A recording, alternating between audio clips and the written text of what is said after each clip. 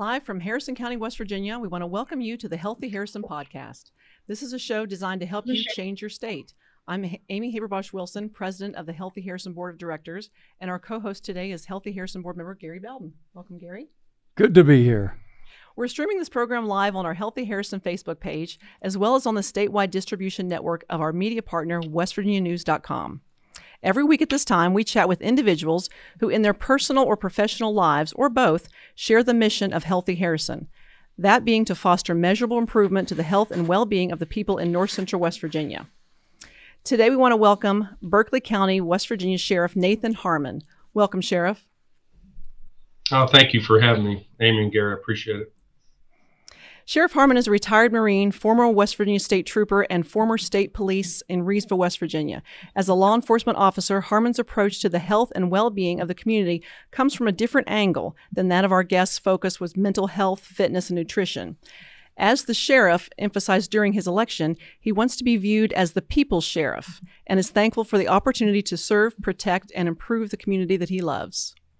And let's mention, Amy, that this is our first show done from a new studio, WV News Absolutely. Studio at the Exponent Telegram in Clarksburg. Correct.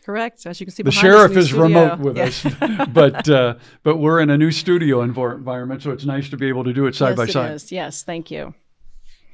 Sheriff, let's start by having you track out your career for us and explain how you arrived at your current role at Berkeley County. Starting, with, coming out of college, I went directly into the Marines. I really enjoyed the 4 years that I had with the Marines. I experienced special operations tactics with the Marines. I was part of a security forces element based out of Yorktown Naval Weapons Station in Chesapeake, Virginia. So we were tasked with safeguarding special weapons, and that's where I got introduced to what's commonly referred to Special Weapons and Tactics, SWAT.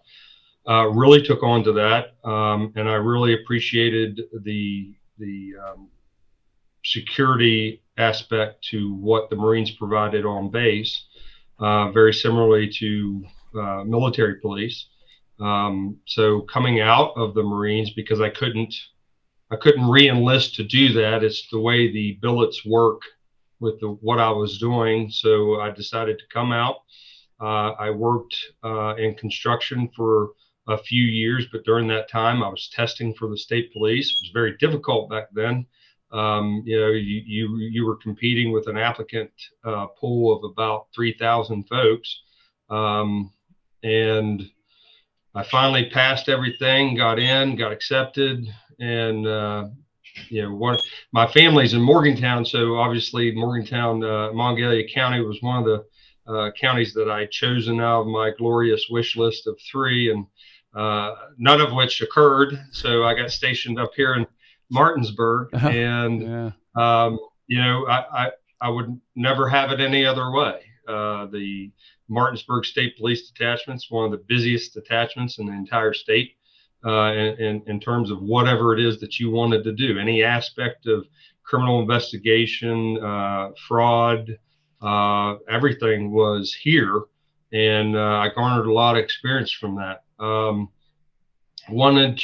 couple of friends of mine had ventured into more of executive protection work while I was in the state police. So about 2006, I went and joined a personal protection company to supply protection to diplomats and government personnel overseas.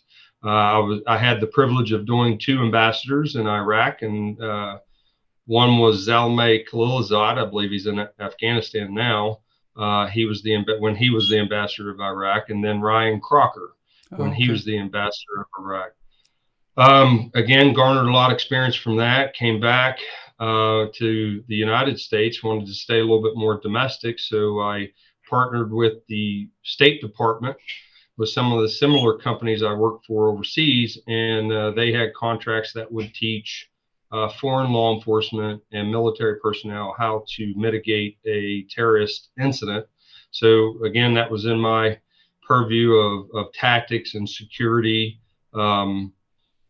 I went from that to doing a contract in New York for the Koch family. Really interesting work when you're worth $21 billion. So it's a different world. So I worked in Manhattan for a couple of years and decided that living out of a hotel and traveling back and forth was not for me anymore, and wanted to stay home. So I kind of found the best kept secret, I felt, in Jefferson County, called at the time BSR Summit Point Training Center. It's a motorsports park, and I had no idea that they actually taught firearms, security, agent curriculum, and driver's training in terms of motorcades and emergency vehicle operation training. But once I found that, of course, a friend of mine had went to the company a year prior to me leaving, and I touched base with him and got a chance to work up there, and I was up there for about 8 years. We worked a lot with civilians, military, and law enforcement. So once I got back, I really started noticing the morale and of the law enforcement officers that would assist us with different training evolutions there at the training center. And it got to me to the point, especially seeing the national mantra where it was going, it got to me to the point where I had conversations with a very good friend of mine, Scott Myers, who had ran several years prior for sheriff. And we got to talking. Unfortunately, he fell ill and succumbed to his illness, and which inspired me even more because I wanted his inspiration, his heartfelt concerns for the community. We saw eye to eye on those things, and I wanted to carry that further. And I was like, well, I'm going to run. I don't have a big name. I don't own several businesses. I don't have a whole lot of money, but you know what? I'm going to go out there and we'll speak from the heart what I want to do, what my plan is moving forward, and I'm going to let the people decide. And thank God, at the end, I was deemed, I was voted sheriff, and I got to be honest with you, it's a different day every day. I'm having fun every single day. I wouldn't turn back. I don't regret it at all. That's great. It hits a little close to home for me, I guess. My husband, 30 years law enforcement, as well as MP in the Army, and he was deployed. So I could somewhat give my opinion to some of these questions as well. But as a law enforcement officer, has always had to carry a level of courage, the smarts, and self-control. I guess the tough question is, in 2022, is it harder than ever? And what other traits do officers have to call on every day? Well, I mean, that is a one of the issues that I wanted to address coming in, because I saw us wearing more and more hats. At times we can be parents, and this is work related. We're parents outside of this uniform, but we're parents also coming on the job. We're counselors coming on the job, social workers, therapists, marriage counselors for domestics and different things. And, it was very overwhelming to see how many hats we were wearing, and more to come. I feel that to help address that, one of the gaps that I saw was Berkeley County has many, many resources in the area. And I didn't want to recreate the wheel on something or duplicate a service that was already being provided. It's just more or less marrying those relationships and collaborating with these other organizations that I have found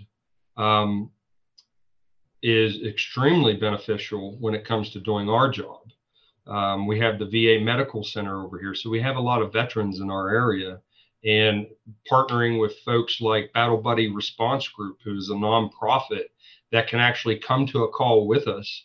And once we deem the situation safe, we can do that warm handover, so to speak, to those that are subject matter experts with PTSD and other things. Oh, cool. And we can, and instead of just leaving I wouldn't say haphazardly, dealing with the situation with the best we could, and then only to return again. to maybe something worse. So instead of going to these repeated calls, partnering with these entities that are here, or maybe even in other counties, and speaking and talking and sitting at the table with these folks and saying, identifying what resources they can offer and we can partner with. I found that to be a tremendous help in helping dealing with these tasks and extra duties that we've been having to deal with, especially with COVID. Nate, what do you think some of the biggest challenges are in West Virginia as it pertains to health and public safety? And from your interaction with other sheriffs and law enforcement officers around the state, is it different in different parts of the state? I've been to different parts of the state, especially as a trooper and traveling, abroad. It depends on the community, really. I mean, if it seems more rural area. When I was chief of Reesville Police Department, and that's, a little spot there between Morgantown and Fairmont off of Route 19, the Reesville community, I mean, it had a population of close to 1,000, but it seems the closer, the more rural the area, the closer connected the community is. And that's because I think they have a better way of communicating, because you have to. You're a smaller group. You don't have all these. You don't have a lot of large businesses or anything that gives grants to the area and stuff. So you rely on each other a lot more.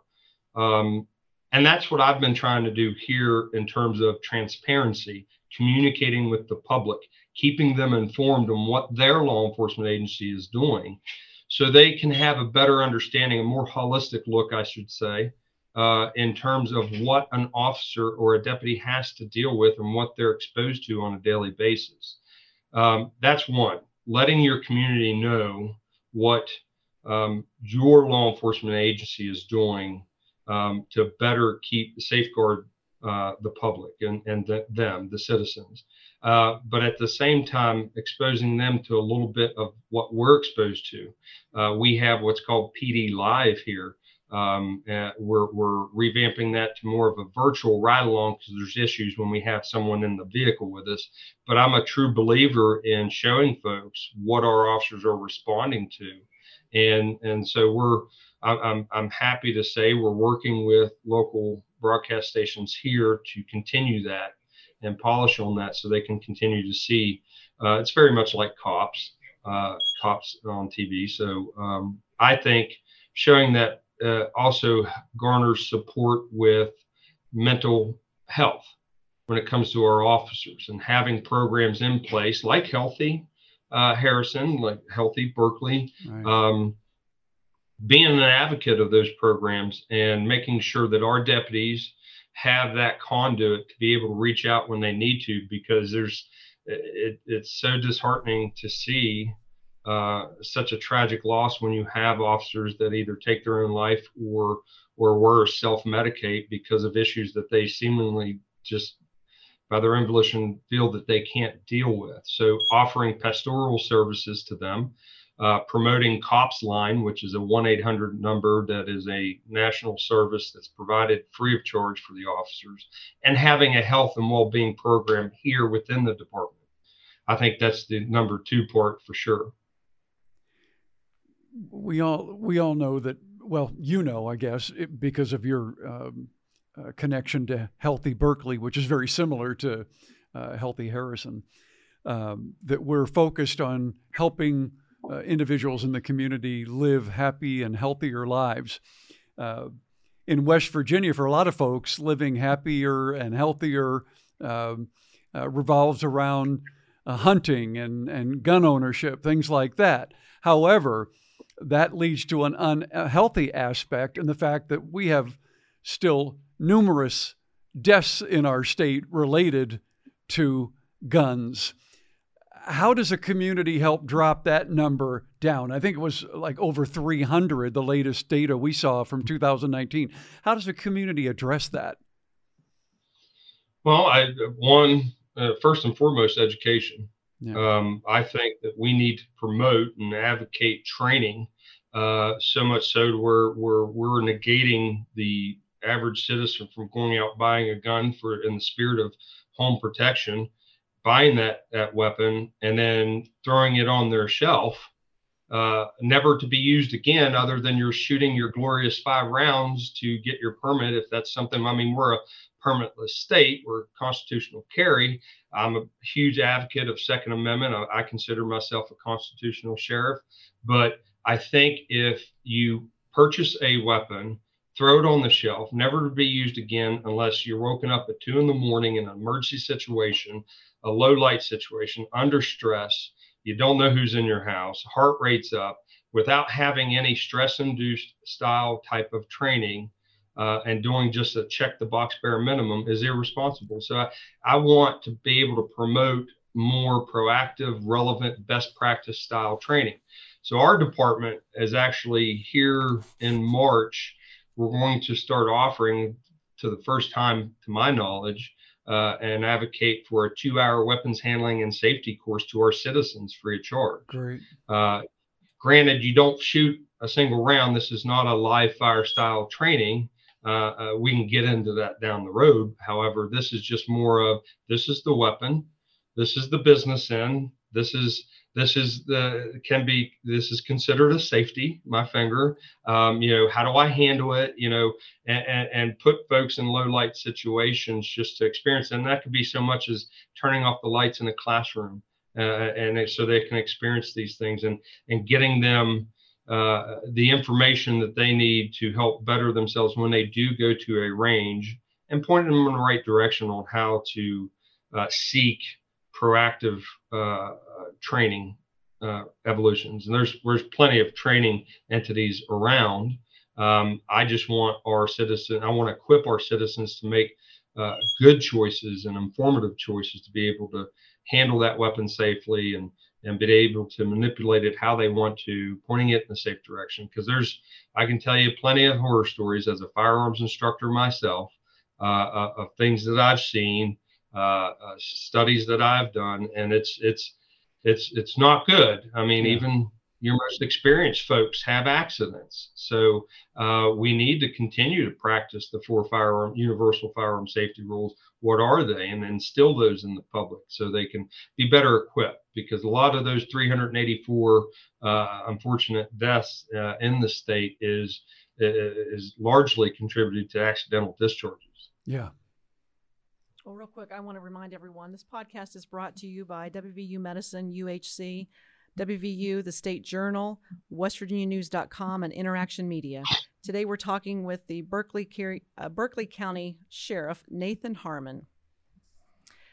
Sheriff, another area where we can always improve community safety is on our roads. You've partnered with WVU Medicine to tackle this issue. So could you explain to us how that works? Yeah. So, and I consider myself very preventative versus reactive. And before we could even really get moving with some initiatives that we have in place now, unfortunately, we've had fatalities on I-81. Very much near and dear to my heart was the fatality that occurred in February of 2021, where we had a very unique downpour of rain on the interstate near the 20-22 mile marker southbound, and we had vehicles hydroplaning off the road. One vehicle left the road. It hit a parked tractor trailer. Citizens wanting to help saw what occurred, got out, parked themselves and got out, and was wanting to assist. And unfortunately, we had 2 more vehicles in succession have the same thing happen.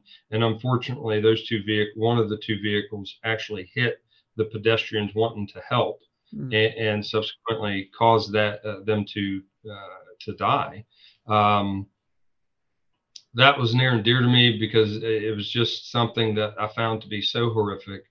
I spoke out about it, and it caught the governor's attention. I'm glad. And it caught our senators and delegates' attention. I started getting phone calls, and WVU Medicine, Dr. Turner called me, and we decided the best thing to do was to do an I-81 traffic safety initiative. And this composed of members from WVU Medicine, members from the West Virginia State Police, my office, the county commission was supportive of it. Several businesses in the area were supportive of it and advocated for it, wrote letters of support to get Charleston to provide more resources to our area so we can fix these things. So that was the spirit behind the initiative. It's unfortunate that it took an incident like that to get that off the ground, but I am proud to say that we've gotten a lot of traction from that. I advocated purchasing all traffic solution devices, which are message boards, but at the same time, data collection boards as well. State of West Virginia doesn't allow photographic equipment to enforce traffic. We're well aware of that. These machines do not do that, but they do give you a lot of data in terms of how big the problem is in the county or on the interstate or secondary roads and whatnot. It collects data when the message board is off, so it doesn't look like it's on, but it's collecting data. It sends us information to the traffic cloud, and then we subsequently analyze that data. Is there truly a problem here?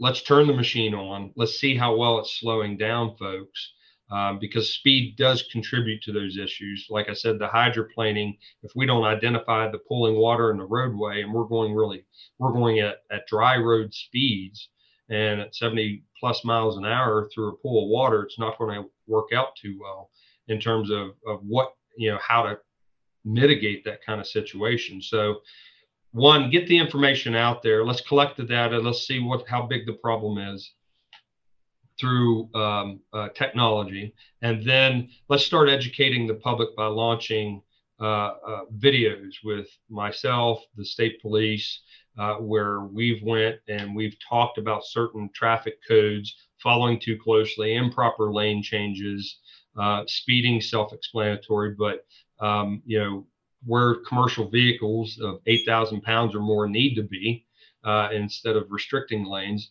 maybe possibly reducing speed limits for commercial vehicles from 70 to 65 or even 60. And putting more signage out there in regards to distracted driving, seat belts, truck, commercial vehicle lane restrictions, and message boards. Because when an interstate accident occurs, I got to say, it floods the secondary roads, and there's a lot of roads that we have here that commercial vehicles just can't be on, and it causes additional problems across the board. So that initiative was to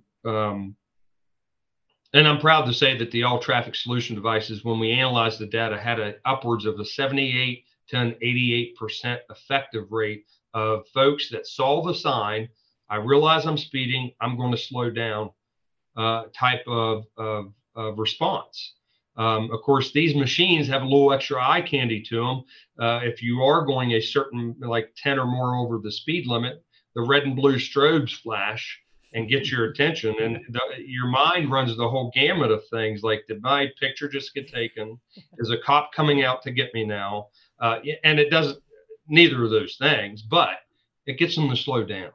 And that's the idea. So it had upwards of 78 to 88% effective rate of slowing folks down. We all live busy lives. We're out there, we're thinking about the 9 o'clock meeting. I get it. And it's just that reminder, along with the education and reminding folks of how bad this issue is. I think that was the spirit of the initiative. And getting, I'll use one example. In the state of West Virginia, in work zones, it's a lot across the state. You had 55 miles an hour posted speed limit signs, but the problem we had is it said when flashing. So you had these yellow lights that had to be working and functional, right, in order to enforce that speed limit. Well, no bust on Department of Highways, but I mean, a lot of times the battery wouldn't work, it wouldn't solar power, whatever the case was. But from the enforcement side of things, you can't enforce that. If it's not functioning completely, you can't enforce it. So we got the commissioner, the transportation commissioner from Charleston, to hear us, and they put out a letter from the commissioner that said, regardless, in work zones, it's 55 miles an hour. No flashing lights needed. It's 55 miles an hour. And he put that out in our work zones when the work zones were up. Is this program far enough along to do it in other areas of the state?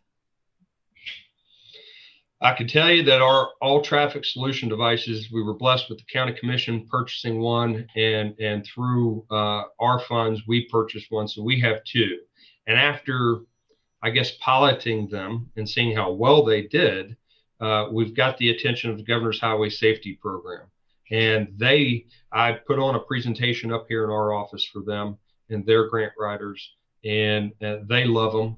So there is expressed interest in purchasing these devices more so as part of a region.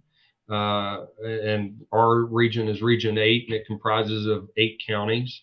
And so they are looking at the idea of purchasing these machines to help these regions throughout the state. While we're on road safety, let's address the state's Click It or Ticket program. We still have way too many deaths in the state related to unrestrained vehicle occupants. Is Click It or Ticket working, and why are people not willing to strap in? Is it like our COVID crisis? Is it a personal freedom issue, or is it just laziness? I think it's a combination of all of it. We all enjoy our personal freedom of choice, and I would never take that from anybody. We've had fatalities here, that I can immediately think of, where folks were ejected due to not wearing their seatbelt. Mm-hmm. It's very unfortunate. Again, I think we need to do more in putting it out there. I think these blitzes, so to speak, that the Governor Highway Safety Program does throughout the year, whether it be July 4th or Independence, all these blitzes, they're great. COVID has definitely, I think, slowed things down a bit. I think we need to pick it back up. I think it's more of an informative issue, putting the information out there. Because when the Click It or Ticket program initially came out, you had upwards of a 93% additional seatbelt usage when they did the study. So it works. Mm-hmm. I just think that, when you start an initiative, it's great. Everything's going well. It's got good traction. And then over the years, it kind of just stair steps downward, and the efforts kind of lost a little bit. COVID has definitely not helped. But the other issue that you deal with is, I'll use my department, for example. I have 66 deputies, and these folks are working 10-hour shifts, 4 10-hour shifts. And we've got a lot of initiatives going on that require additional time that they need to spend, whether it be high school athlete functions, or sports or whatnot, or other things that we have going on here that we need to take care of. And so I think manpower can be an issue and can directly affect these initiatives. I mean, you got to have the manpower to do it. You can't work someone to death and expect them to go out there for another 4 hours and do these things. So I think you're seeing the ripple effect of many things that's caused the seatbelt usage to go down. But I think we need to pick it back up. I think the informative side of things, promoting the program, and getting it where it was at its beginning is what we need to do. Most of what I've seen related to that Click It or Ticket has been through television PSAs, billboards. What could local municipalities, counties, community organizations be doing to help law enforcement see better performance in this area? Well, social media platforms are great. You got Instagram, you got Facebook, I think now let's use the technology. Let's partner together. Let's get me in front of the camera along with state police, along with the chief of police. Let's start advocating for these things. Gone are the days where we can say, we're too busy. You can't be too busy. You got to get out because it's costing lives. And we need to sit down and it's like the initiative with WVU Medicine. They have an awesome marketing program. The first video that came out was a very good quality video that came out. We're getting ready to launch the second one. You'll see that soon, where you'll see myself, you'll see Sergeant Faircloth from the West Virginia State Police, where we took the camera crew actually out there on the roadway so they could see the violations that we were seeing out there. And if you don't, and then the departments themselves, I mean, again, the manpower issue and being able to go out there and enforce traffic, because if you have no one out there enforcing it, if there's no deterrent, then it's just going to run amok. And I think, again, that's what you've seen over a period of time. So communities can come together and support these initiatives. You've got plenty of organizations on Facebook and stuff that tout other efforts and stuff in different areas. I think that can happen. I think collaboration and partnership with other county councils, municipal councilmen, mayors, the governor, right. We all need to be on board. Hey, Nate, we're just about out of time, but I wanted to get a little personal one in here. We mentioned before we started the program that you personally got involved with Dana DeJarnett's Healthy Berkeley program in that area. Dana, we had on our show a few weeks back. Let's tell us how you personally got involved and why. I've, coming in, I think a large part of our mental well-being is encompassed around our physical well-being. If we're healthy and we're taking care of ourselves, for me personally, I can tell you it goes such a long way. I'm not getting any younger. I'm 47 years of age. I feel every bad thing I did as a kid that I probably shouldn't have done. And, I don't heal as fast. So I got lower back issues. I got knee issues. And I got to tell you, whenever I get up at 4 a.m. and do these things, it's revitalizing. I mean, it helps me think better. My joints aren't as stiff. I keep moving. My back doesn't hurt as bad. I don't have episodes with my back as much at all. But from a leadership perspective, I think you can talk about it all day long, but go out there and put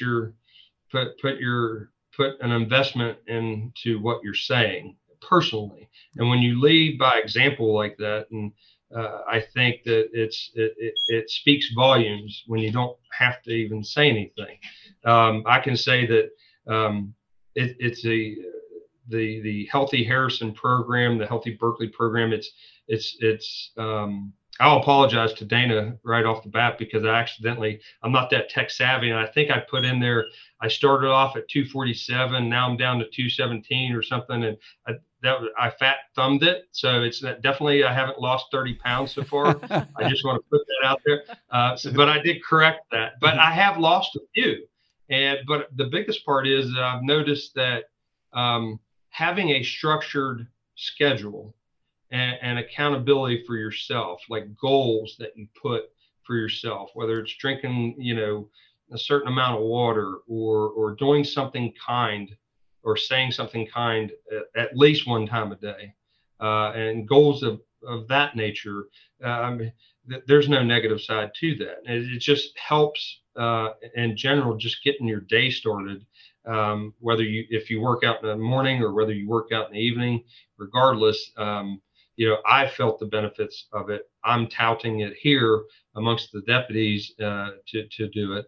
And, I got to say, when you have that kind of schedule to keep you on track, it does wonders. And I'm very much a fan of it. Well, congratulations and keep at it, because I can assure you from personal experience, add 20 more years and that back is not going to feel any looser.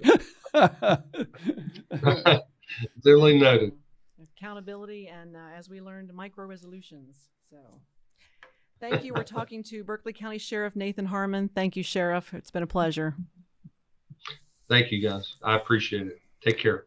We want to thank everyone for joining us today for the Healthy Harrison podcast. It is our goal to change your state of mind and ultimately change the state of health here in West Virginia. If you want more help right now, you can visit thehealthyharrison.org or visit the Healthy Harrison Facebook page and give us a like. You'll find lots of support, and you can stream past episodes of our podcast on the Facebook page. Again, we'd like to thank our sponsors, WVU Medicine, United Hospital Center, West Virginia University, the State Journal, WVUnews.com, and Interaction Media. On behalf of Healthy Harrison, Gary and I want to thank you all for joining us today. Next week, we'll be talking with Dr. Mark Povoroznik, Quality Chief Officer and Chairman of Infection Prevention at United Hospital Center. If you've ever thought, I don't know how to get started, join us for the Healthy Harrison podcast every week. Our guests will set you on the path toward happier, healthier living. See you next time, everyone.